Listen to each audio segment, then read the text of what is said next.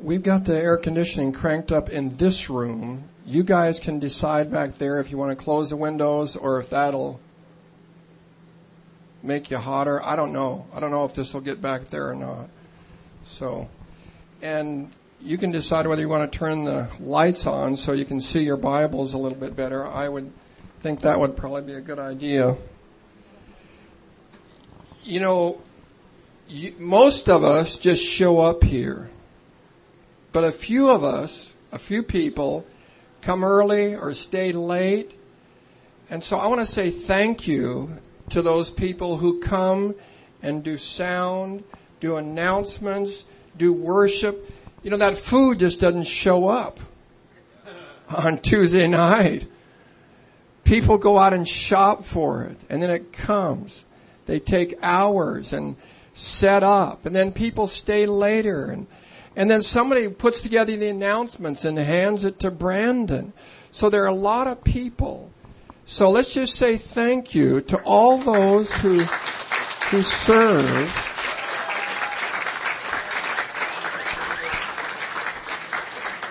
Maybe at some point you're saying, you know, I'd like to be on a team like that. We don't highlight those who speak. This isn't the high point of finally getting up here so you can speak. The high point is the low point. Jesus said, okay, if you want to be great, learn to be the servant of all. That's what we highlight. That's what's important to us. If we can learn how to serve, we're getting it. We're getting what Jesus said about leadership. So that's what we like to highlight. Ben suggested that the floor may be a little damp. It may be a little slippery. So you might want to watch your step on the tile. There's a wedding coming up in about 3 weeks, and if there are a couple people who would like to serve at that, come and talk to me next couple days. There are two communities, two places that are potential places for community. There's guys, if you're a guy and you're interested in community with Christians, you could talk to me or email me. And there's a gal's home. They're looking for one more person, so if that interests you. Sunday at 12:30 right here, we have our first Harvest Project meeting. If you're already involved in it, we want you to come at 12:30. Or if you're thinking seriously about it, I'd like you to talk to me. A lot of people are talking to me here. Okay. But if you feel called to change, if you're a game changer, and you know that. You know you're called to make a difference. We want you to think about that. Okay. A few years ago, a group of us from here went down to Brazil. And I know on that particular trip, I know you were with us, Clint. And there was a guy down there who was a sold-out follower of Jesus. I can't remember his name. Do you remember who I'm talking about? Tall and really bold, getting on buses and going after people and having people come after him and rough him up, but he couldn't be turned off. However, it was only a few years before that on Saturday night he would live any way he wanted to, drunk and sleeping with people. And then Sunday morning, he'd put on his suit, he'd grab his Bible, he'd go and play the drums at his church. He told his pastor about this. His dad was also a pastor, but not the pastor of this church. His dad was a bishop. And he told this pastor, and the pastor said, hey, you're a young adult.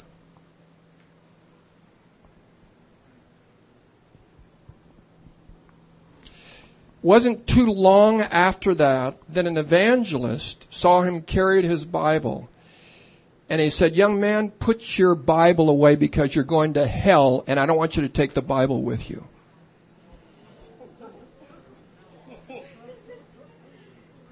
Now, before I tell you what happened, you tell me who showed love to him. The pastor or the evangelist? Are you willing to show love that way? Why is it hard to give a hard word? Just think about it and tell me. Why is it hard? Pardon? People get offended. There's a guy that comes to this community 2 days ago that gave a word to a guy that used to come here. And he went after him with profanity, and he said, I'm going to hit you. He went after him. This friend, many of you know him, just put his hands up and said, okay. And he stopped and he said, I love you. 5 seconds later, he started spewing out profanity again. You want that? Why else is it hard to give hard words?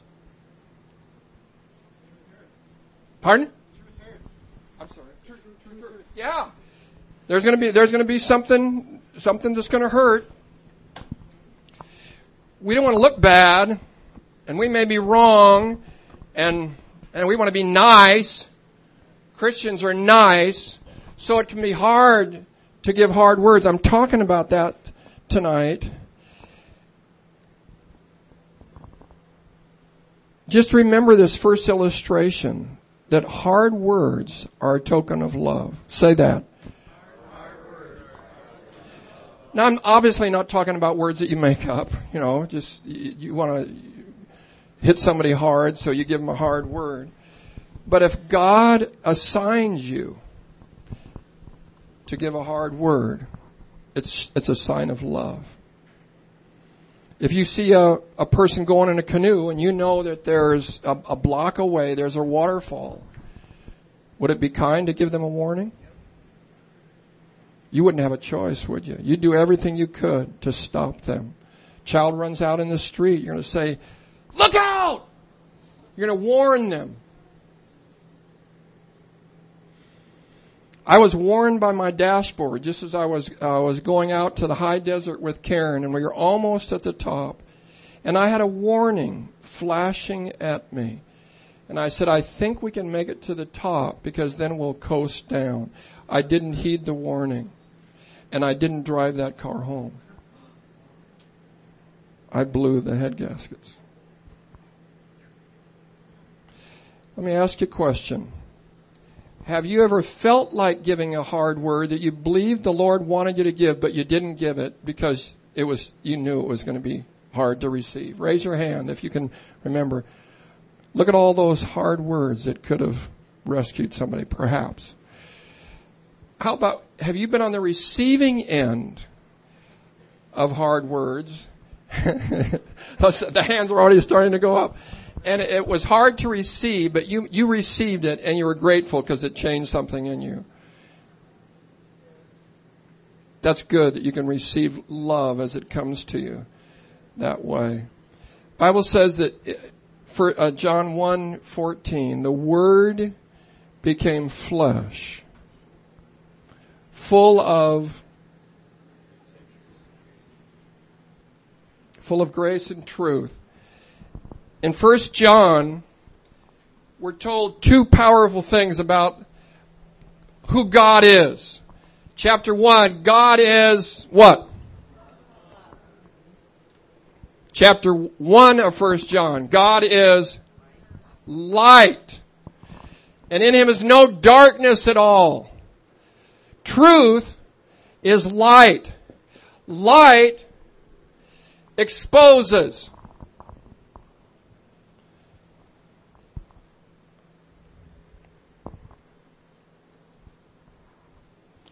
You can see things better with light.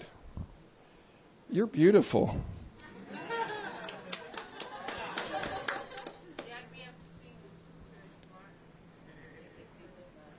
It's her birthday tomorrow, isn't it?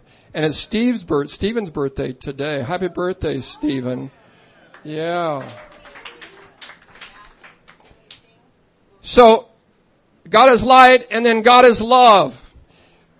Which generally, if Jesus is full of truth and grace, don't answer this question quickly, because you may be wrong. Which usually comes first, truth or grace? I'm going to answer it quickly. It depends. If someone comes to me and they think they've committed the unforgivable sin, I'm not going to give them a warning. What am I going to give them? That's for sure. They need comfort. They need assurance. They need love in that form. If someone is treating sin casually, what are we going to give them? And we hope that they're able to receive it. I'm talking about truth, warnings tonight, and it's a sign of God's love and God's care. It may not look like it. Some of you may react, but it's a sign of God's love. Do you know any churches that are so strong on truth? They've got a lot of truth and a little grace. Do you know any churches like that? They're just doctrinaire. You can feel the doctrine as you come in there, but you don't sense a lot of love and a lot of care. Anybody shaking? I can see a few heads bobbing. I know of a couple here in the Twin Cities. I don't want to go there. I know of churches that picket every chance they get, and you see it in the news, don't you? They're just angry people, hostile, and they're picturing a God who's a monster. And we don't want to do that. I know some churches, man, they just major on grace. Grace, grace, grace. Like this pastor said to our friend, lots of grace. The Evangelical Lutheran Church in America has some churches like this. They're full of grace. And grace without truth is reduced to sentiment. Truth without grace is brittle, hard to receive. It's obnoxious. Over here we move toward legalism. Over here we move toward license. Grace without truth moves toward license. In fact, in Jude 4, this verse was quoted in here recently. They are godless men who change the grace of our God into a license for immorality and deny Lord Jesus, our sovereign and Lord. Jesus gave people both grace and truth. And my desire is to be full of grace and full of truth. But it doesn't always come in the same package. As Larry said to me once, my mentor, he said, when you preach, you don't have to give the full counsel of God in one message, but over time, you'll see it. So sometimes we're focusing more on truth and sometimes more on grace. But we need to know that Jesus is full of grace and truth, and we need both to stay in line so that we don't fall off the horse. We can fall off the horse on either side, liberty or legalism. And so I'm sharing with you some hard words. And as I looked at these again, I was amazed at how little I think about these words. They're certainly not words that are in our Bible packets that we find in the kitchen. We don't memorize these words because they're hard and they seem harsh and they almost seem out of character. I'm reading them all from the New Testament, starting with the words of Jesus Christ. And what's my purpose here tonight? My purpose is that you'll embrace the Word of God in its totality. That you won't go beep, beep when you hit one of these and just pass by it, which I'm sure you do because I've done the same thing. I want to anchor on these words as a part of the counsel of God so that it may give me understanding about how love expresses itself, divine love, in situations where I need help and I may need a warning. And some of you tonight, you need a warning. You don't need comfort. We all have times where we need comfort. But if a blind man is going to a cliff, he does not need comfort. He needs a, look out! Some of you need a, look out! Because you're losing control. Anybody ever heard of buckthorn? Buckthorn was indigenous to England. They brought it over because they thought it'd make a nice bush in America. It's totally out of control. I was warned by two people, a missionary and Jerry Bealby in biology over at Northwestern, told me to get rid of it, Paul. I waited for 4 years. It got much worse. You helped us get it out, didn't you, Ben? My sons helped get it out. It took months, and now it's back again. We got it back on the bottom, all kinds of it. It's hard to root out. It's like sin in our lives. It needs to be attended to. So I'm just going to share with you some scriptures from New Testament, starting in Matthew. Excuse me. Matthew chapter 5. This is the Sermon on the Mount. I challenge you to read it. I've numbered how many times there's a very strong warning in Matthew 5, 6, and 7. I'm not going to tell you the count I've got. I'd like to hear from you. Tell me next week how many you think there is in Matthew 5 through 7. Right in chapter 5, Jesus is taking the law to a new level when he says, "You have heard that it was said, 'Do not commit adultery,' but I tell you that anyone who looks at a woman lustfully has already committed adultery with her in his heart." That pastor would have said, anyone who looks on a woman, it's just natural. That's what he would have said. Jesus, the Good Shepherd, the Son of God, the Holy One of Israel, said that's not right.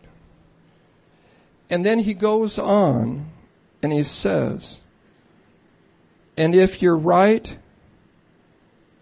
eye causes you to sin, gouge it out and throw it away." That's Jesus who is saying this. Anybody memorize that? It is better for you to lose one part of your body than for your whole body to be thrown in hell. He is saying that sin is serious enough that it could take you to hell. I want to heed that warning. I want to be sensitive to the Spirit of God and sensitive to the conviction of the Holy Spirit so that I'm not casual with sin. And Jesus is looking at me and saying, "What do? You need a warning, Paul. You're getting casual." That pastor would have said, if your right eye offends you, try the left. Don't worry about it. Let me say something. If your computer is messing you up, go up to a third-story building and throw it down. It would be far better than to get your emails done and miss the big party. If TV is messing you up, deal with it. That's what Jesus is saying. Go to whatever extent you need to go to deal with it, up to the point of cutting off your hand or gouging out your eye. Jesus, the Son of God, said that. What about Paul? Turn to 1 Corinthians chapter 3. And just so you know, I'm not angry at all when I say this. Karen and I have a desire to raise up and release young adults into their God-appointed destiny. That's our mission for the rest of the time that we've got here. And so we want to see you going forward. It hurts me when I think of this young man that my friend addressed, and he's not doing well. Because I know him well. He was here 2 weeks ago. And he's struggling. I had a guy in my church that was in the hospital dying of AIDS. I administered to him. The other pastor had led him to the Lord. And I said, "I want to come and see you." He said, "No, I don't want you to." Didn't feel good. We look out at a crowd like this, and if you just go on statistics, some of you won't make it. That's not a happy thought. So if I see you in a place where you shouldn't be, by God's grace, I'm going to warn you. I pray God forgive me for all the warnings that I have not given that I should have. May God forgive the church. May God forgive nice pastors who have not warned, but have simply given positive words to save their own skin rather than speak the truth that devastates in the moment but may turn. My friend couldn't break that. My Brazilian friend. Those words cut him to the heart. And within, I believe, it was days or weeks, he repented and changed completely, and he's radical for Jesus. Hal Lindsey, who wrote Late Great Planet Earth, was a riverboat pilot. And a man on the Mississippi said, young man, you have nothing to look forward to except the wrath of God. He said that to him as he was walking away. He couldn't shake those words. Now, are you ready to give that kind of word to somebody if they need a warning? If they need a warning, they may not need nice, which is what we're tempted to give to them. What is love? Truth exposes, and then love embraces. And Jesus gave both. To the woman caught in adultery, that really looks like a frame-up, because where's the guy? What's this all about? And so what did Jesus start with? He started for her with what? Grace. What do you say? I don't condemn you. Here's the one person who could have condemned her to death. And he said, I don't condemn you. Go and sin no more. My, that's a pretty strong word. You can receive grace, then you can handle the truth. If you can accept the truth, you're ready to receive the grace. 1 Corinthians chapter 3, verse 16. Don't you know that you yourselves are God's temple and that God's Spirit lives in you? An incredibly profound word. Just pause for a moment and think about it. You play host to God the Holy Spirit. I start with my prayers there in the morning. I start by thanking the Holy Spirit that He's sanctifying me, that He's giving me love, joy, peace, patience, goodness, kindness, tenderness, faithfulness, and self-control. I thank Him that He's releasing the gifts of the Spirit, and I name those. I thank Him that He's sanctifying me, He's teaching me, He's guiding me, He's convicting me. He's within me. And I want to recognize His presence. And I go to Jesus, then the Father. The Holy Spirit is in your body. It can't get more wonderful than that. What a mystery. Now, what does He go to say?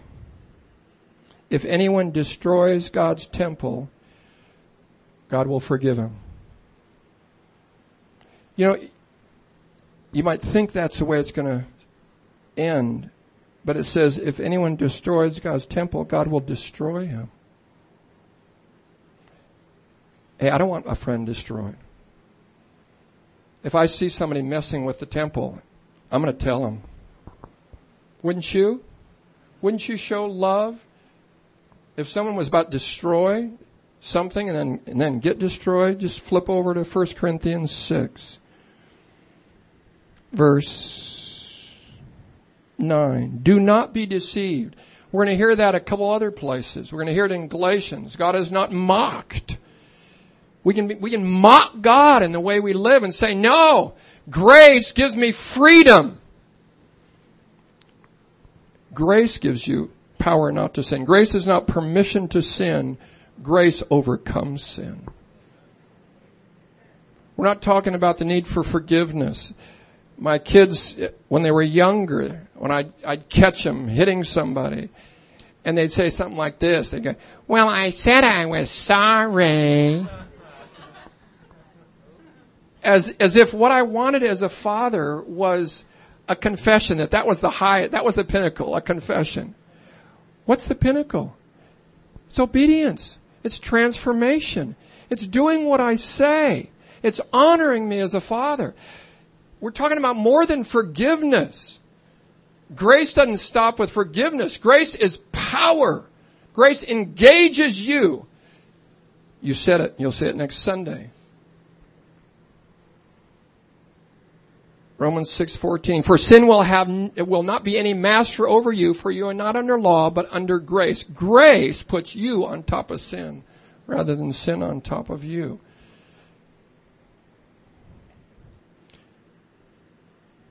Do not be deceived. Neither the sexually immoral, then it lists a bunch of sins, will inherit The kingdom of God.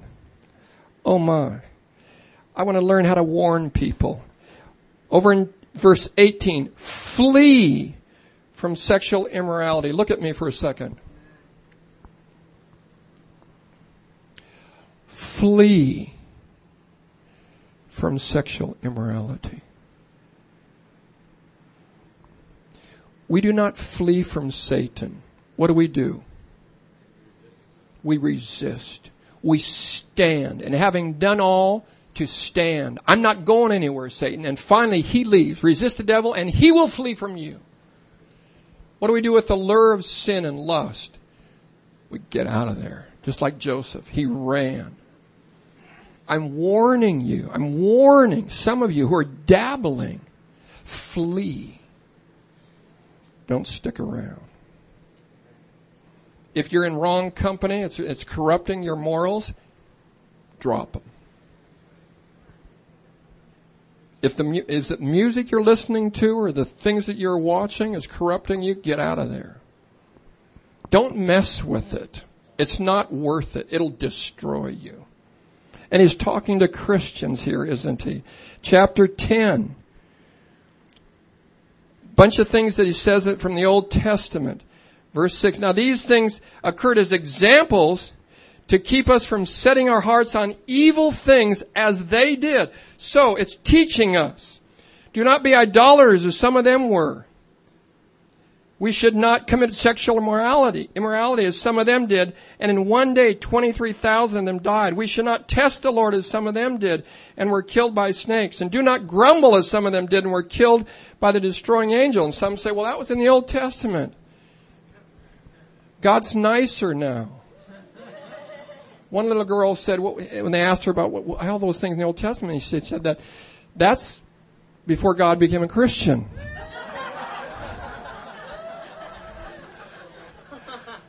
And so God's nice. He's easy, right? He's easy on you. Wait till we get to Hebrews. If you think he's hard on the law and he's easy under grace, it is just the opposite. Because grace takes us to blamelessness. We sang a song tonight about being blameless. And I prayed for that. I pray it almost every day because God calls us to that. He calls us to holiness and blamelessness. Am I there? Ask my wife. Ask my kids. Far from it. The closer you get, the more light you see, and the more light shines on you, and the more you realize you're not there yet. But we set a high standard. I don't want to play for a coach who says, let's go out there and get them. This year, we're going to have a good year. I think we have a chance of winning maybe 4 out of 10 games. Let's go out and play mediocre. Come on. God calls us to blamelessness. He calls us to perfection. And then He pours His Holy Spirit into our body. And then He gives us His grace that empowers us not to sin. Is that possible? Well, a little girl asked her dad, is it possible not to sin for a month? And he said, of course not. What about for a week? No. What about for a couple days? No. One day? No. What about for an hour? He said, yeah. She said, well, I'm just going to live hour by hour for Jesus. She was smarter than her daddy. These things, verse 11, these things happened to them as examples, and they're written down as warnings for us. Did my best to find all the warnings of the New Testament. As I read them, I said, I'm sorry. I haven't even been aware. I didn't even know how many warnings there were. Heather, our daughter-in-law, was warning her 3-year-old daughter, Avon, don't go near the water. You know why she did? Because her parents' neighbor, a little girl, wandered out, died. How tragic. And so they were warning Avon, don't go near the water. Avon said, "It's okay, Daddy, I can swim." She's 3 years old. She's had 2 lessons. They're going to still warn her. They're going to keep warning her. Because that's love. What you cherish, you warn.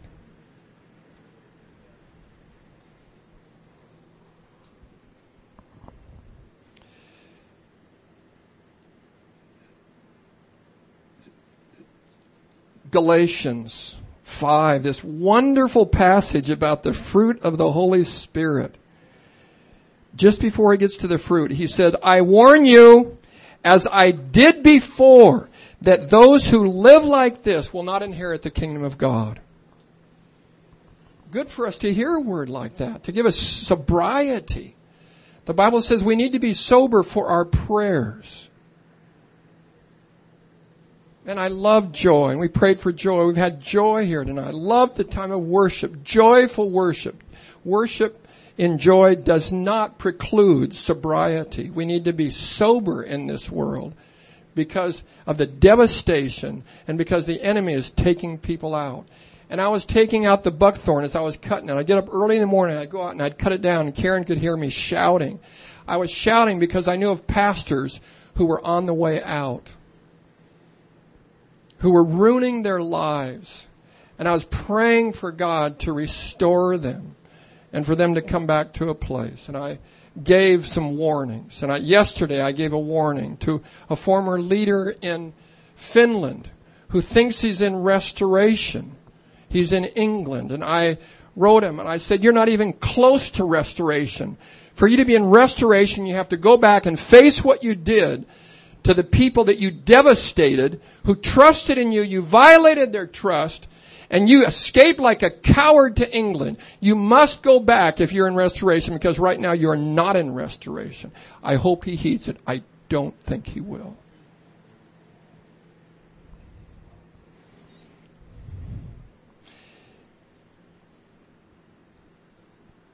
In Ephesians, it's in every letter. But among you, those are 2 strong words. Among you, Ephesians 5:3, there must not even be a hint of sexual immorality. Oh God, would you do that among us? Beloved, I don't know of a church where there's not a hint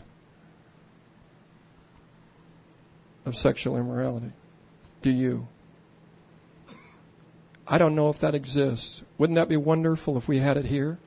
Wouldn't it be wonderful if we were so open to the Spirit of God and open to the warnings of brothers and sisters as well? Warnings isn't all. It's only part of the message. Affirmation. We should be giving a lot more affirmation than warnings, obviously. But what would it be like if we were living holy, blameless lives and there wasn't a hint of immorality? God, bring us to that. Bring us to that place. What a wonderful thing. There are a lot more that I could share, but I'm not going to, because we're going to get into ministry soon. I'll just read a couple in Hebrews chapter 13. Marriage should be honored by all, and the marriage bed kept pure. Now what's going to come after that? There are those that say there's no present judgment, for God will judge the adulterer and all the sexually immoral. Writer of Hebrews knows how to warn. Chapter 10. He says, if we sin deliberately, and then 10:26 on, how much more severely? See, under grace, it's stronger. When God is pouring out His love and we're filled with the Holy Spirit and His grace is empowering us, we rise to a higher standard. We got a better coach. We got things going on in our life that produce in us strength that they never knew about in the Old Testament. And so the standard is raised. It not goes down. Same thing happens in chapter 12 of Hebrews. Verse 25. See to it that no one refuse him who speaks. If they did not escape when they refused him who warned them on earth, how much less will we, if we turn away from him who warns us from heaven. Oh God, as you warn us from heaven, we want to hear your warning. Therefore, since we are receiving a kingdom that cannot be shaken, let us be thankful and so worship God acceptably with reverence and awe. That's fear. For our God is a nice friend. He is, but it doesn't say that here. It says he's a consuming fire. And I think that was taking them back to that Old Testament mountain, Mount Sinai, that shook. It was on fire. It was trembling. And then God spoke, and they were all afraid. Even Moses said, I exceedingly tremble in fear. God was putting on quite a show. And he's now saying, He is the fire. He is the consuming fire. And so we stand in awe of him. And we're not casual about sin. He's not a wimp. He's not a permissive father with disobedient kids that he can't control. He's a holy father who is calling his children to obedience and faithfulness. And he will have his way.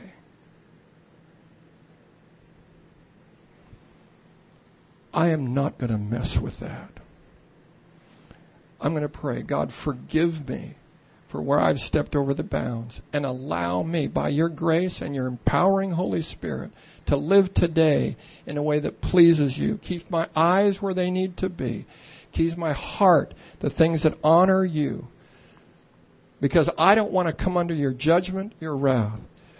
I want to receive your love and your grace.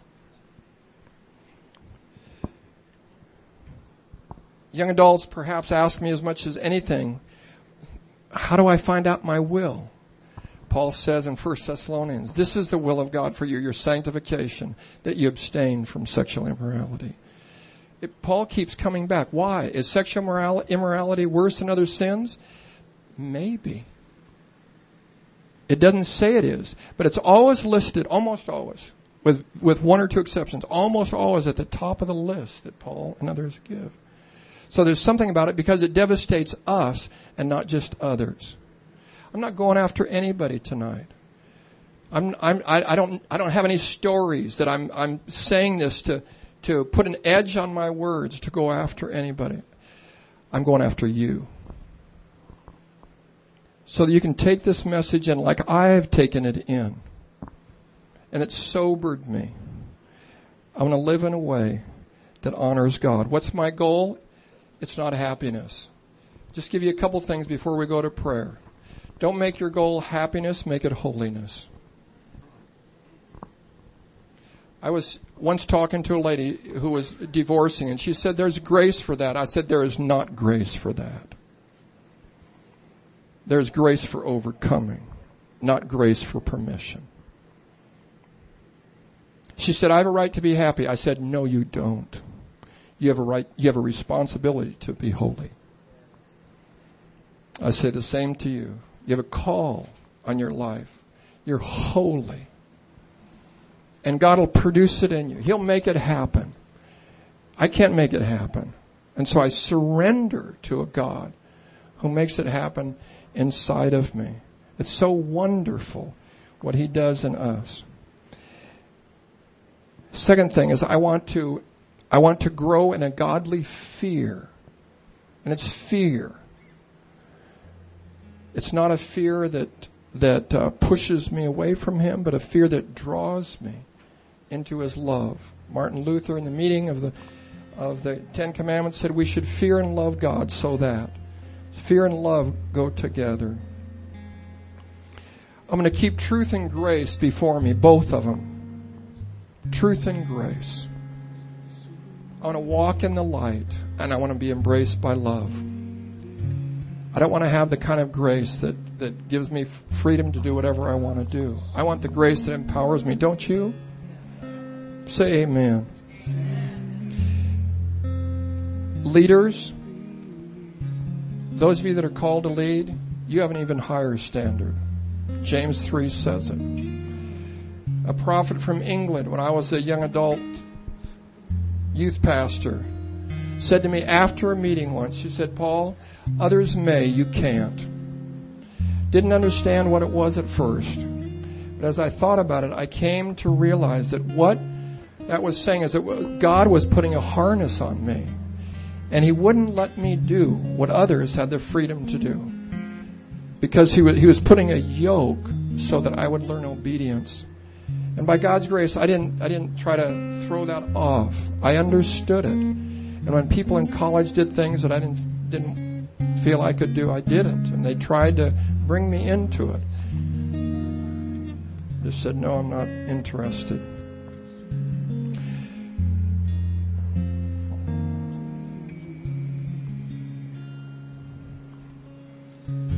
I'm just going to ask you some questions now. As God gives you grace, and by the working of the Holy Spirit in your life, can you say tonight, I am willing to receive the hard words and the warnings of Scripture in my life? I'm asking you. I want to hear your response. Okay. Okay, as God empowers you and gives you grace, are you willing, as you see the need in a brother or sister that you love, are you willing to speak a word of warning?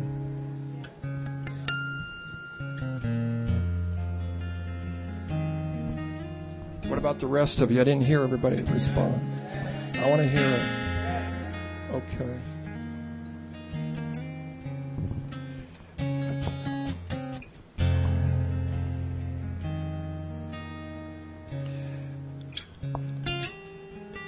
I'm going to ask one more question, and this is a real hard one. And the thing that I appreciate, one of the many things I appreciate about being here in this environment, is that there's a vulnerability, there's a transparency, there's an honesty that sometimes shocks me, because I didn't find that in the church where I was pastor in California. I'm a Lutheran pastor. I was there for 25 years, and I didn't see the kind of openness and vulnerability that I see here. That when we say, any of you working through some sexual addictions, raise your hand so we can pray with you. And no one looks around. I'm blessed by that, surprised by it. Here's what I'm going to ask you. I'm going to ask you to raise your hand. If you are in a place tonight of imminent danger, either you have stepped over the line and in the immediate, I'm not talking about last week or last month or last year or 10 years ago. I'm talking about if you're right there, it's fresh with you. Or you're at the edge. Like I've dealt with people before who were considering an affair. I had a pastor friend whom God gave discernment to see when people in his congregation were considering affairs. A lot of people do. They just fantasize about that possibility. So I'm saying if you're either at the edge or you know you stepped over and you need something tonight to pull you back, what we're going to do is if there are people that say yes, I'm just going to invite people to pray with them one-on-one and help them. Because we're about helping people. We're not about shaming anybody. This wouldn't be a shame thing. I'd really be happy if some were willing to say it, because I know there are people here who are at that point. They're at the edge. Or they've stepped over in some way. So we want to take care of you. Raise your hand if that's you. Okay, here's what I want you to do. If you can make your way through here, and as they do, guys, start making your way through. I want some of you leaders to team up with one of them each and just go with them. Go on through. Gals, the same way. If there's a gal,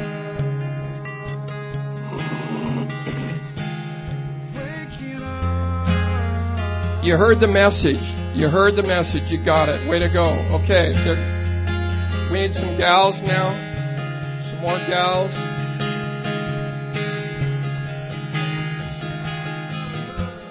Isn't this wonderful that this can happen, that God can have His way in our lives, that we can be cleansed.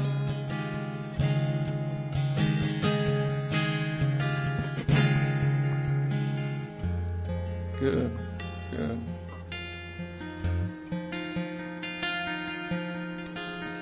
I feel like clapping for him, I just feel like, way to go.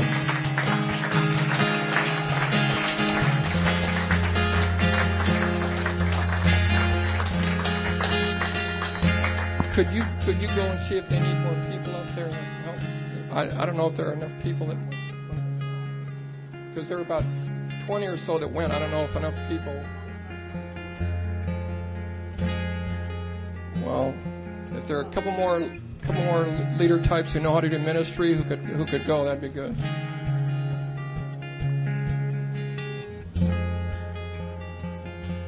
Let's pray.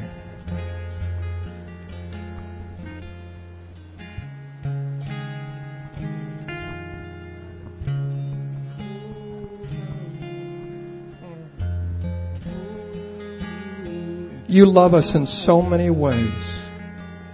How kind of you to love us with affirmation, with discipline, with warnings, with silence, with touches, with healing.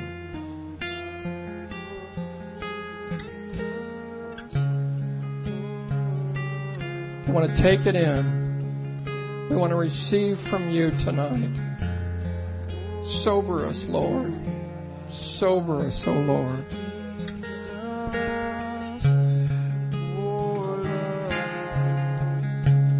More power, more of you in my life, Lord Jesus. More love, more power, more of you in my life, Lord Jesus. More love, more power,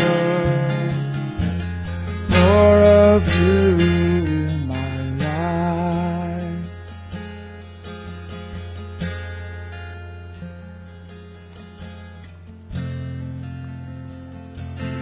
Oh, refiner's fire, my heart's one desire, Whoa, is to be holy, set apart for you, Lord. I choose to be holy, set apart for you, my Master, ready to do your will. ready to do your will, Lord.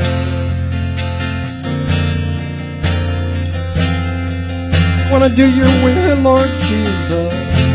Ready to do your will, ready to do all your will. Purify my heart.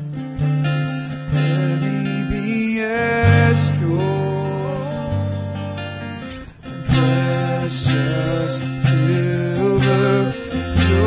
Purify my heart. Let me be as gold. Your gold, your